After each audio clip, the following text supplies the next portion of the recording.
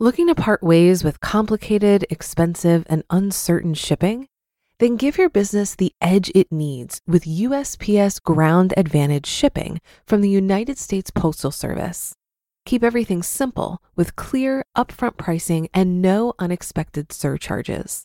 Keep things affordable with some of the lowest prices out there. And keep it all reliable with on-time ground shipments. It's time to turn shipping to your advantage. Learn how at USPS.com/advantage. USPS Ground Advantage. Simple, affordable, reliable.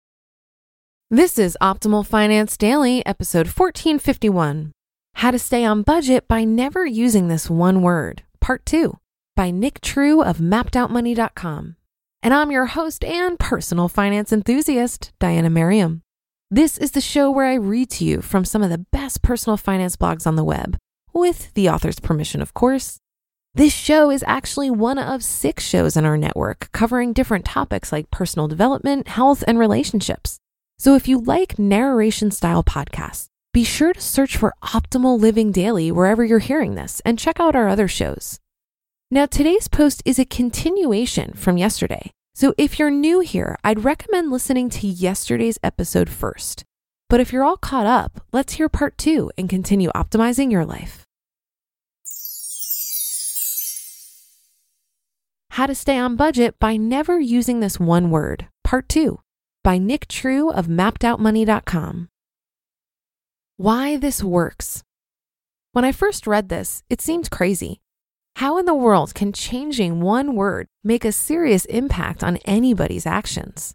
But the more I thought about it and read what James had to say, the more it made sense. The word can't is limiting. We use that word when there's something we want to do, but there's an external reason or force that keeps us from doing it. A 5-year-old wants ice cream, but he can't have any because his mom won't let him. You want to take off next week, but can't because your boss won't let you. I want to use a lasso to catch a fish, but can't because it's illegal in the state of Tennessee. Don't, on the other hand, is a decision we make because we believe something. I don't cheat on my wife because I love her and I believe that cheating is wrong. You don't steal from your company because you believe it's immoral. An Olympic athlete doesn't stay up until 3 a.m. the night before an event because they want to perform at their highest level. No one is stopping you or me from doing those things. Instead, we choose not to do them because of our core beliefs. Let me put it another way.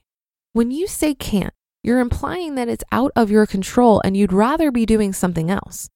But when you say don't, you're putting your foot down and stating something you believe in. You're saying that you're the type of person who doesn't do X, Y, or Z. If I say no, I can't cheat on my wife, that implies that I want to cheat, but I can't because I'm afraid she'll find out. Instead, when I say that I don't cheat on my wife, I'm saying I'm the type of husband who doesn't cheat on his wife.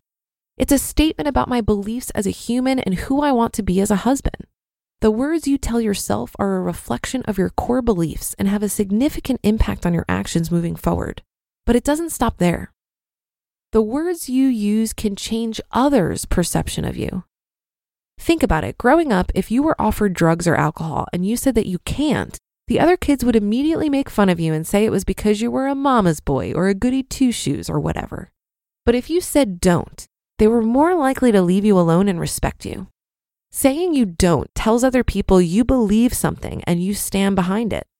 A less extreme example would be sticking to a diet.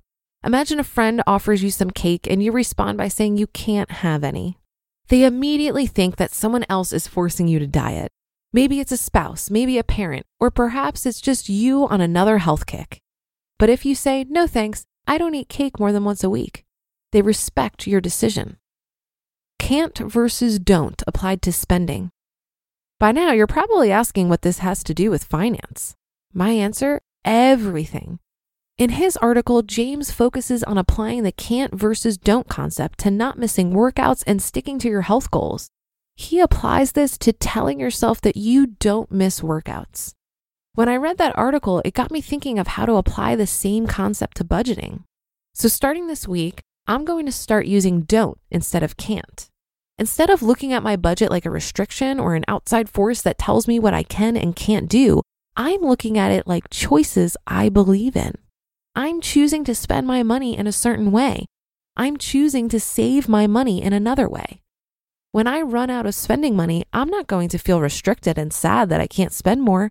I'm going to remember that I chose the budget for a reason, and I want to be the type of person who executes his plan. I want to be the type of person that doesn't bust his budget. I want to be the type of person who saves money because I believe it's essential. So when my friends want to go out to eat and it's not in the budget, I won't say I can't. Instead, I'll say I don't bust my budget. So what type of person do you want to be? Do you want to be the type of person who has their financial life together? Or do you want to be the type of person who feels restricted by what they can and can't do? Join me in putting words behind your beliefs and not feeling restricted. Join me in putting your foot down about what you refuse to do. I'm struggling to stay on a budget just like you are. I want to change my habits, so I'm starting by changing my words. Will you change yours too? You just listened to part 2 of the post titled How to Stay on Budget by Never Using This One Word by Nick True of MappedOutMoney.com. Looking to part ways with complicated, expensive, and uncertain shipping? Then give your business the edge it needs with USPS Ground Advantage shipping from the United States Postal Service.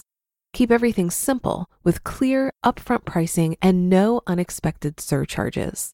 Keep things affordable with some of the lowest prices out there. And keep it all reliable with on-time ground shipments. It's time to turn shipping to your advantage.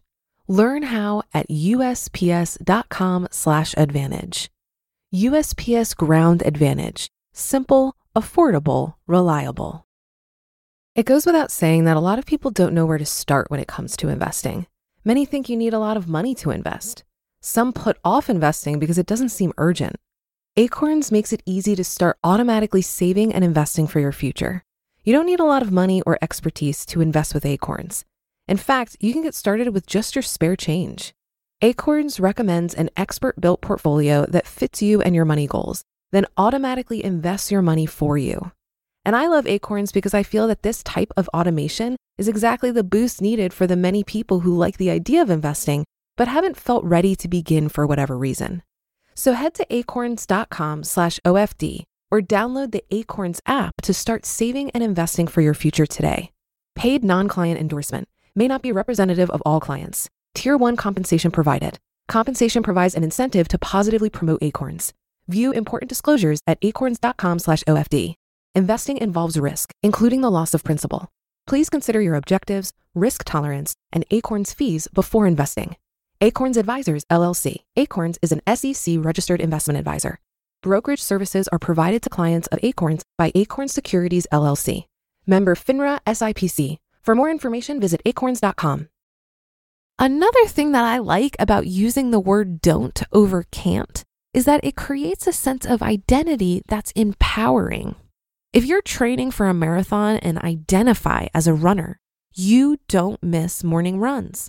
Marathon runners simply don't miss morning runs. It comes with the territory of being a marathon runner. But if you identify as a person who's trying to run so that maybe one day you can complete a marathon, the habit of running is not yet a part of your identity, and it's going to be more difficult to reach your goal. I identify as someone who prioritizes saving and investing over spending. It's part of who I am, and so it makes my habits around money feel effortless. It wasn't always like this. I used to identify as someone who was going to figure out money management later. I slowly shifted this internal dialogue over time by building healthy habits that compounded into a revised identity. And the identity in turn strengthened my healthy financial habits. It seems like a what came first, the chicken or the egg type ordeal, and it is. But if you get anything from my ramblings today, I hope it's encouragement to keep going, because developing healthy financial habits really does get easier the longer you stick with it. And that's another episode and weekend of Optimal Finance Daily in the books. Thank you for your support and for listening every day. I'll be back with more posts for you on Monday. So have a great rest of your weekend, and I'll catch you tomorrow where your optimal life awaits.